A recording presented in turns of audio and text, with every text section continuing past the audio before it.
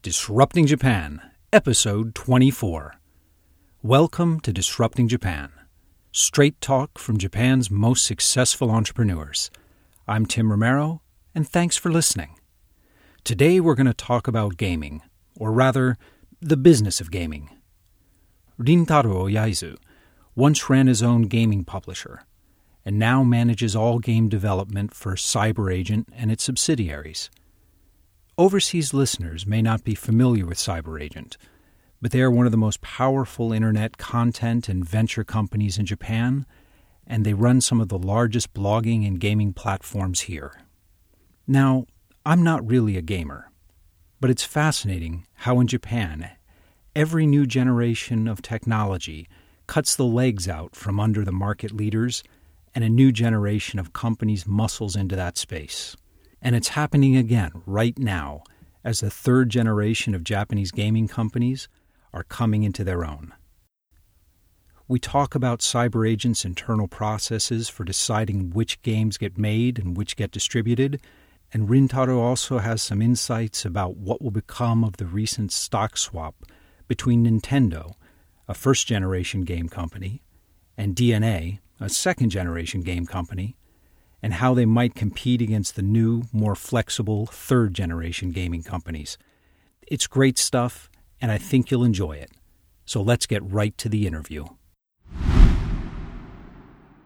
Okay, I'm sitting here with Rintaro. Mm-hmm. Thanks for sitting down with me, and thanks for buying me the beer this time. No problem. Cheers. Cheers. Now, Rintaro is the director of CyberAgent Game Headquarter. And Game Headquarter oversees all of CyberAgent's gaming subsidiaries. And there's a lot of them. Mm-hmm. Why don't you tell us, briefly, you don't have to list all of the subsidiaries, but okay. For the people, especially overseas, who might not be that familiar with CyberAgent, tell us a bit about the types of games CyberAgent makes. Okay.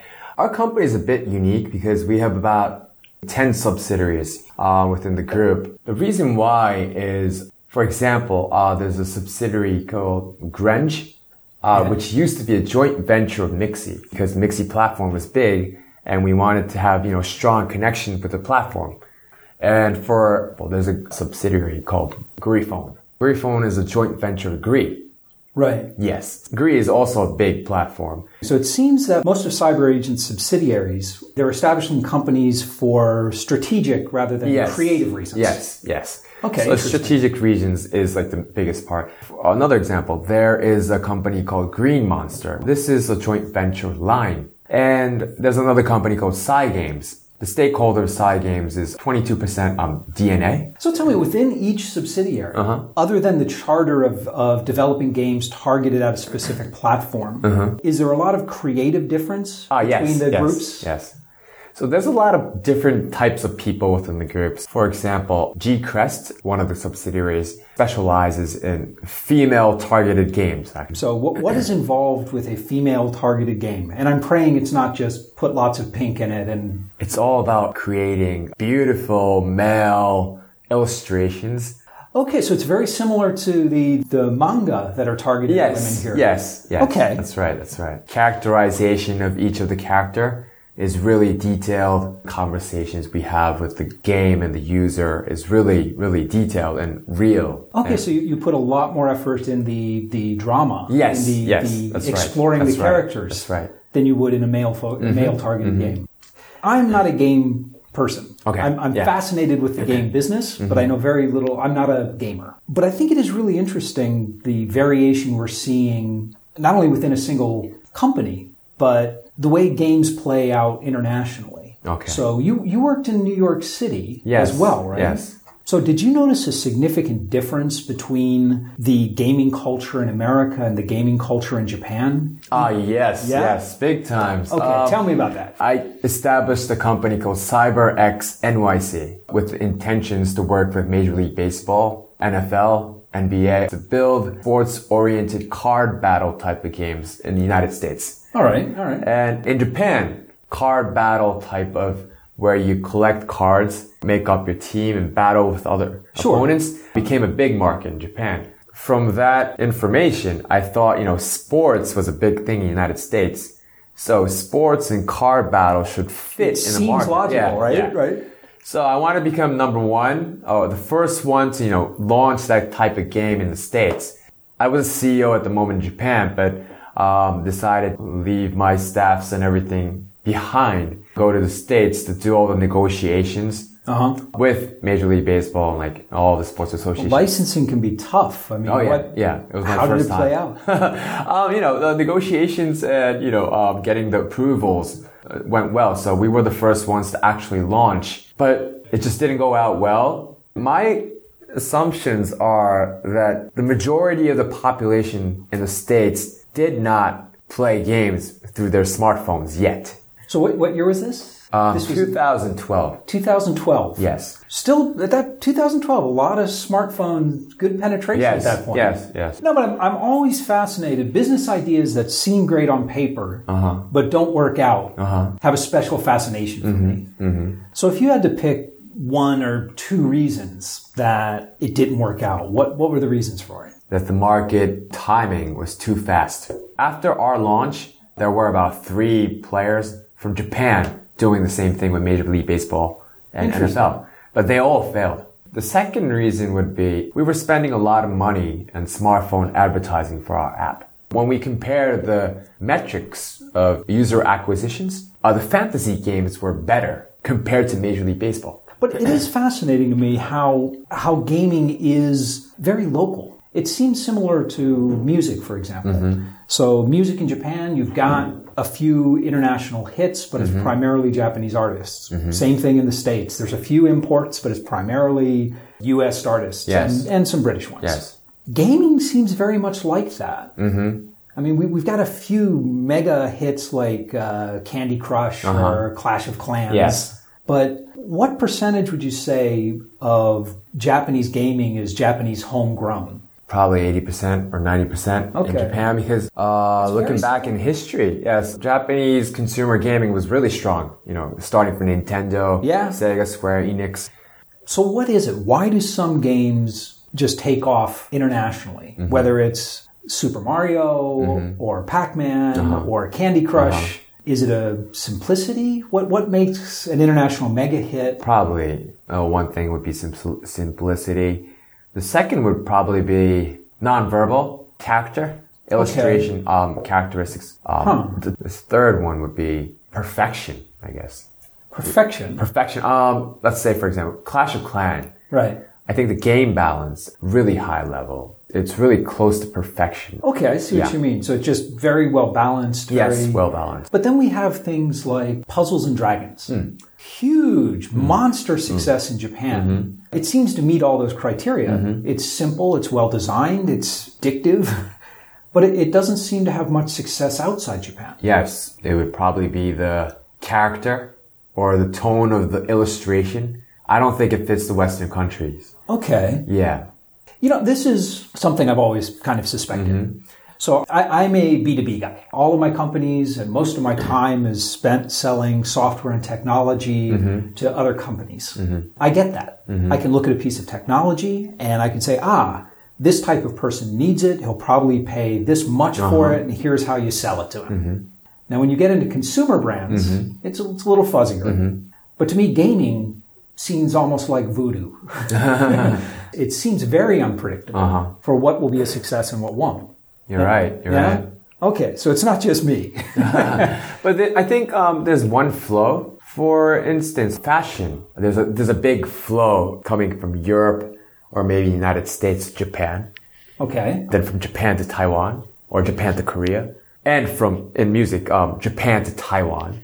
Right. Yeah. Japan to China, Japan to Korea, Japan to Asia itself. Yeah. From Japan to Asia, I think there's a big flow in terms of like animations, comics, games. We're starting to see that wave going from Japan to for example, Taiwan. Right. We've launched a couple games in Taiwan and we've seen a couple small hits, but growing. Interesting. Yeah. Well, and I've also noticed a lot of game developers here, CyberAgent included, has been making big investments in Thailand, in Singapore.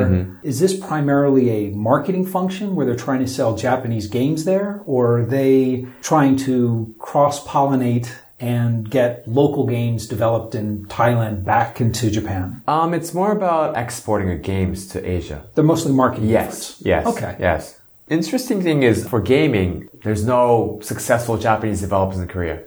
Really? Yes. I don't know. So Korea might be just a unique... Well, Korea is very into Japanese culture in general, but they have a very, very dynamic gaming market on their own. That's right. Exporting games to Korea might not be a good, idea. Tough local competition. Yeah. China, Taiwan, and Malaysia, Singapore, Thai, Vietnam, Indonesia. So tell me then, even if we're admitting that developing a game is like signing a new rock band, it's unpredictable. What's the debate that goes on inside CyberAgent when you guys are deciding whether to fund a new game, when you're deciding to market a new game? How do you weigh the pluses and minuses? What's that equation? Within our company, we make a lot of prototypes and we check it out. A lot of people say, oh, this is cool. Or a lot of people would say, I don't think this will, work out. Do you do that testing just internally, or do you buy a bunch of college students some pizza and beer and say... We do it internally. Okay. But it's up to the producer. Even if there's like a negative opinion, if the producer has the will, then the project proceeds. All right. Yes. Because we just never know. The most important thing is the motivation or the vision of a producer. I'm having flashbacks to my musician days. It's very much, very much the way it runs. It's finding key people who believe in the idea and the people behind it and say, we're going to put this out here. And then, once it's out there, it either sells or doesn't.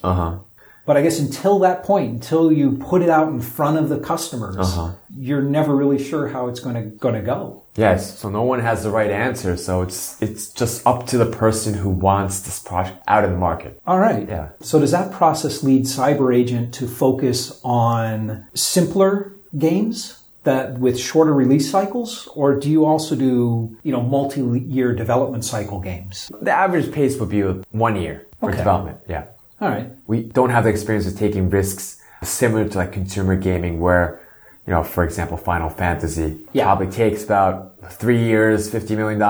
No, we can't take that kind of chance because, within the 2 or 3 years, the market trend just changes. We do need to invest in a certain time so that the quality of the content is ready for the market or, So I guess, CyberAgent's overall strategy then is, in your position, you're overseeing 9 subsidiaries? Yes. Within that portfolio of games, some will be hits, some will be terrible and no one will like, but on average, you guys will still make money and then learn from that experience. Our strategy is basically doing everything. And seeing what works. It's not a bad strategy. Make different types of games, develop in-house, invest outside. We basically stick in Japan, but we try some in Asia. Right.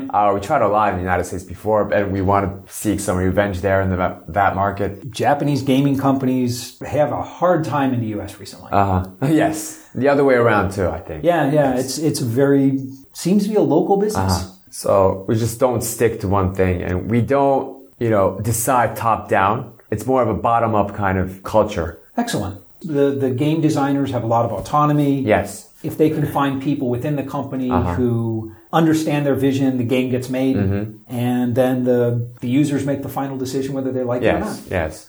But our strength actually is daily ops or operation itself, because internet gaming is all about operation. In what way? Check the data, assume what the users are feeling, and answer to them. Okay. Well, can you give me like a specific example of how this is useful? It's mostly about data mining. For example, there's a fantasy RPG card battle game. We decide to, sell female character kind of card within the gacha. All right. You know what a gacha is? Where you pay like 300 yen to receive one card randomly. Okay. But the main incentive would be like this strong card or this cute card. So they're drawing cards for 300 yen per draw, trying to acquire a particular card or a particular set of cards. Yes. And so when you're mining this data, what are you looking for? What are you optimizing? To see whether, for example, we check to see whether this certain gacha incentive was effective or not. So, for example, if you put together a certain gacha, a certain collection of cards they're trying to draw, you'll use the back-end data to determine whether enough people have interest in it. Yes. And if they don't, you might make it a little more attractive. Yes. Either cheaper or maybe more powerful. And you'll tune it in real time as people are playing. Yes, certain gacha would, last for like 7 days. Okay. Then we'll look at the data and say, oh, it worked. And the reason it worked is probably because of the illustration. All right. It was really cute. Or it might be a reason because of the card was really strong. Then we would, try to seek for more cuter in a taste, which is similar to this one. I see. And I suppose the same data mining, the same analytics, the same engines will work exactly the same way across many different games. And you can share that knowledge of your consumer behavior across different games and different companies within CyberAgent. Okay, I get that. So it's similar to, running a convenience store. Well, no, when you explain it as gaming as a front end to back end analytics, it makes a whole lot more sense to me. Oh, okay. So, That's amazing. Consumer gaming is all about investing into this big project, just make the perfect game, then launch it into market and just market it. And you can't change afterwards. But internet gaming, you can always change the content. Right. You can tweak it. You Add can on, change the gameplay. So we just look at the data, seek for what the users are really, user perception. Then we just try to answer our best. With a typical game, how many, in a given week on a particular game, how many of these parameters are you playing with? Is it 4 or 5? Is it hundreds? Hundreds. Really? Okay, well, this actually brings up another point which I find both interesting and horrifying about gaming today. These free-to-play games with micropayments built in. These games are everywhere. For our non-gaming listeners, it's basically a game that's free to play, and you pay a little bit extra to get more gold in the game, or a nice sword, or sometimes just a nice looking hat that your avatar can wear. Yes. And this particular type of game seems to be taking over the gaming world. And it is that very data-driven, highly optimized back end that's driving the spending behavior. That CyberAgent, do a lot of the games fall into this category? And what's your take on that? Why is that so appealing to people? This mega paradigm shift of the smartphone and internet combined together.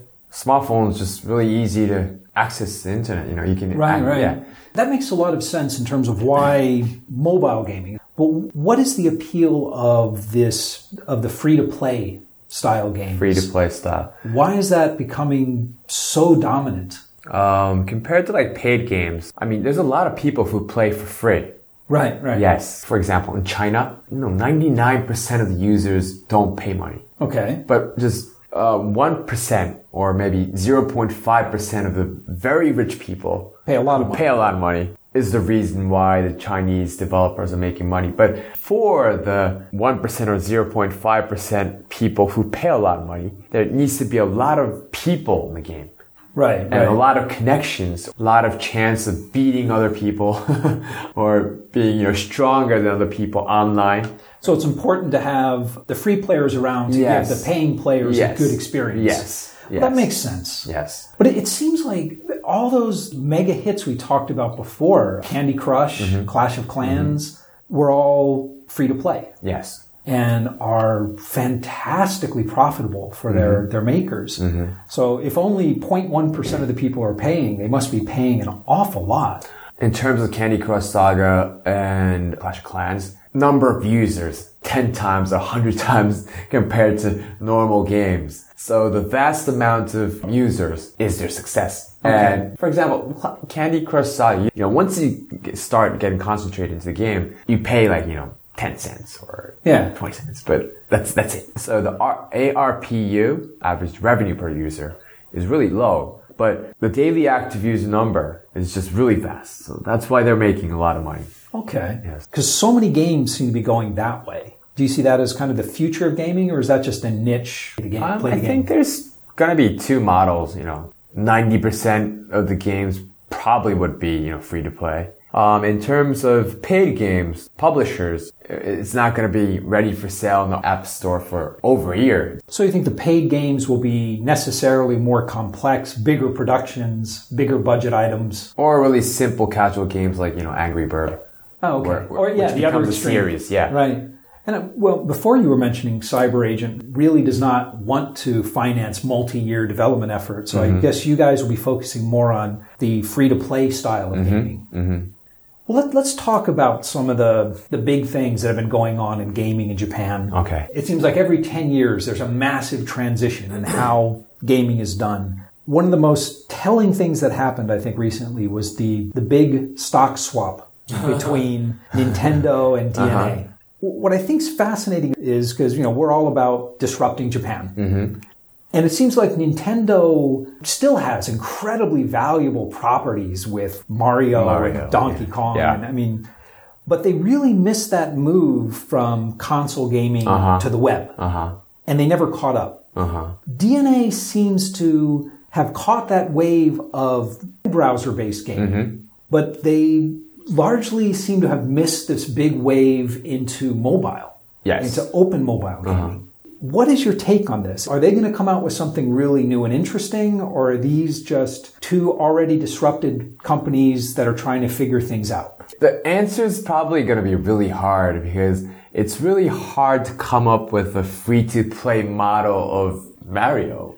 It might be a really casual game, but it might be more of a mid-core type of, RPG type of Mario game. But I think DNA's on their way to becoming successful within, App Store and Google Play nowadays because they have like a couple hits. We're hoping that, people who play console games only would come into the smartphone game segment. And the population of the smartphone game segment would increase. Okay, well, that makes sense. Yes. Well, I think the one thing everyone expects out of this is seeing Mario on the smartphone. But beyond that, do you think there's something that is new and innovative that's going to come out of this alliance? I don't know. Probably would be a model where, a lot of users, low ARPU. Right. Games, yes. I think that would be good for the market itself because it'll probably bring a lot of console players to the smartphone. That will end up enlarging the market itself. We talked about that disruption that happened. DNA and Gree, I said they weren't prepared for mobile gaming, but that's obviously wrong because they were big on mobile gaming. But it seems to me where they got surprised was the open platforms, the iPhone, the Google Play, Android. Right. As the gaming platform becomes more open and the distribution becomes more open, PlayStation, Nintendo, they owned it. It was a full stack. You bought their development tools, their hardware, their software, to the current state of things where you don't need distribution. I mean, everyone's got the same distribution. You go through Apple, you go through Google. Do you think that weakens the position or even eliminates the need for game publishers? Well, actually, the cost of developing one game is increasing and increasing and increasing year to year. It just becomes similar to console gaming. The content is becoming much more richer. Okay. Meaning we need to build a game that's much more beautifuler. Meaning we need a lot of more graphics artists. The market right now is really, a red ocean, similar type of games everywhere. There's just two ways to make a much more richer game or come up with a much more unique game itself. Well, this sounds like the exact same arms race, the same escalation that caused so many platform game publishers to go out of business. Yes. It's a rough business. Yes, it is a rough business. You're going to need much more money. Well, it sounds to me, though, that one of the big advantage of publishers, just from what you were saying before, it is in that back end and the analytics, the expertise of optimizing games in real time. That's something that probably a small studio wouldn't be able to develop expertise on very quickly, right? I guess, yes. Because daily ops and analytics it's about data. Data about successful things and data about unsuccessful things and all the experience. The more data you have, the more possibility of coming up with the right answer. So, right. Yeah. In Japan, we call it 運用力. Operational power. Operational power. Yeah. Operational know-how, I guess is probably closer. Yeah. All right. So do you think, are consoles going away? No. What's happening in Japan is back in like 2012, 2011, a lot of the console publishers launched their games within the smartphone segment, but didn't become successful. Right. Because they don't have the operation power within the internet segment. They don't know how to run, day by day. But nowadays, console game companies started building their own, daily ops power within internet segments. Okay. And they're better at producing games, actually. Sure. Well, they certainly have more budget. Yes. Well, budget-wise or experience-wise in terms of game itself, nowadays the console game companies are starting to do well within the smartphone segment by producing rich games, which the internet companies cannot do, like 3D. So do you think is that because the mobile games, these internet games, are becoming richer and richer and more like what the console game companies are used to producing? Or is it that the console game companies are taking this threat seriously and learning how to better design for mobile games?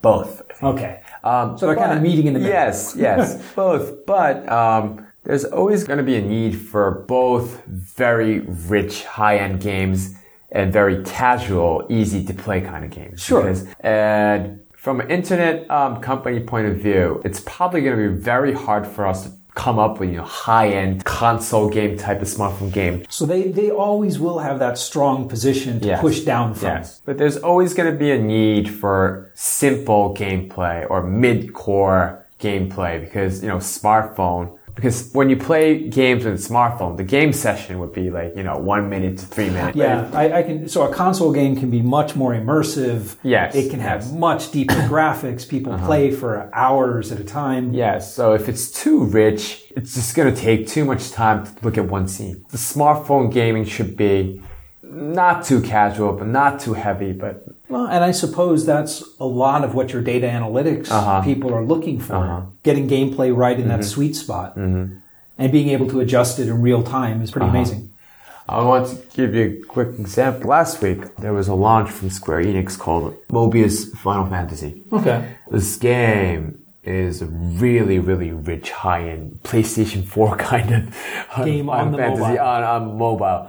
After the launch, this game just went through the top gross to like number 5. But if you look at the ranking, it's 11 right now. It's doing good, but it's probably too much. It's over 100 megabytes, and if it's over 100 megabytes, you're going to need a Wi-Fi download. Right. Maybe the initial success was just on that Final Fantasy franchise. And we'll see if it has staying power as people actually try to play it. Yes. So we'll just look at it for, another. Keep an eye on it for a while. Yeah. Let me ask you this then, before we wrap up. I do a lot of coaching and teaching for entrepreneurs and startups here in Japan. And an awful lot of college guys, they're into gaming. They want to start gaming companies or game-related companies. So what's your advice to someone who wants to get into the gaming industry as a designer or as a developer? What's the best thing they could do to put them on a successful course? It depends whether they want to go to the console gaming or the smartphone gaming. But if you want to go to the smartphone gaming, play a lot of games. Really? Play a lot of games in Japan. I think they'd like that advice. I think they've got that part of the advice covered, actually. Well, play a lot of games, not just in your company, in your country, but like Chinese games, for example, American games. Just look at the global trend and see what's the next big thing, So try to get a really wide perspective of different types of games. Yes. So, and another thing is, success doesn't always come from what you want to make, but you always have to seek what the users in the world want. There's always people who fail by producing what they want. And not listening to the customers. Yes. So, I don't know, maybe Hollywood's the same way. But Obviously, it's a lot like music, yeah. Making a hit is mostly about, answering towards the market. Yeah, so probably, young students would think of, I really want to produce this kind of game or design this kind of game, but that might not be the major answer.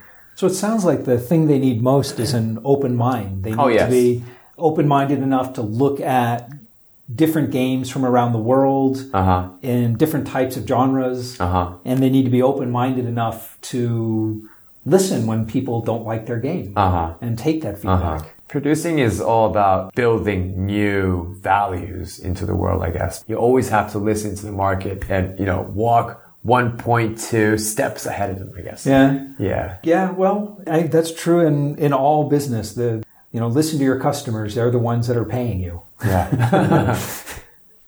Okay, listen, thank you so much for sitting down with me. Oh, no, thank you. It's been a great conversation. Thank you very much. And we're back.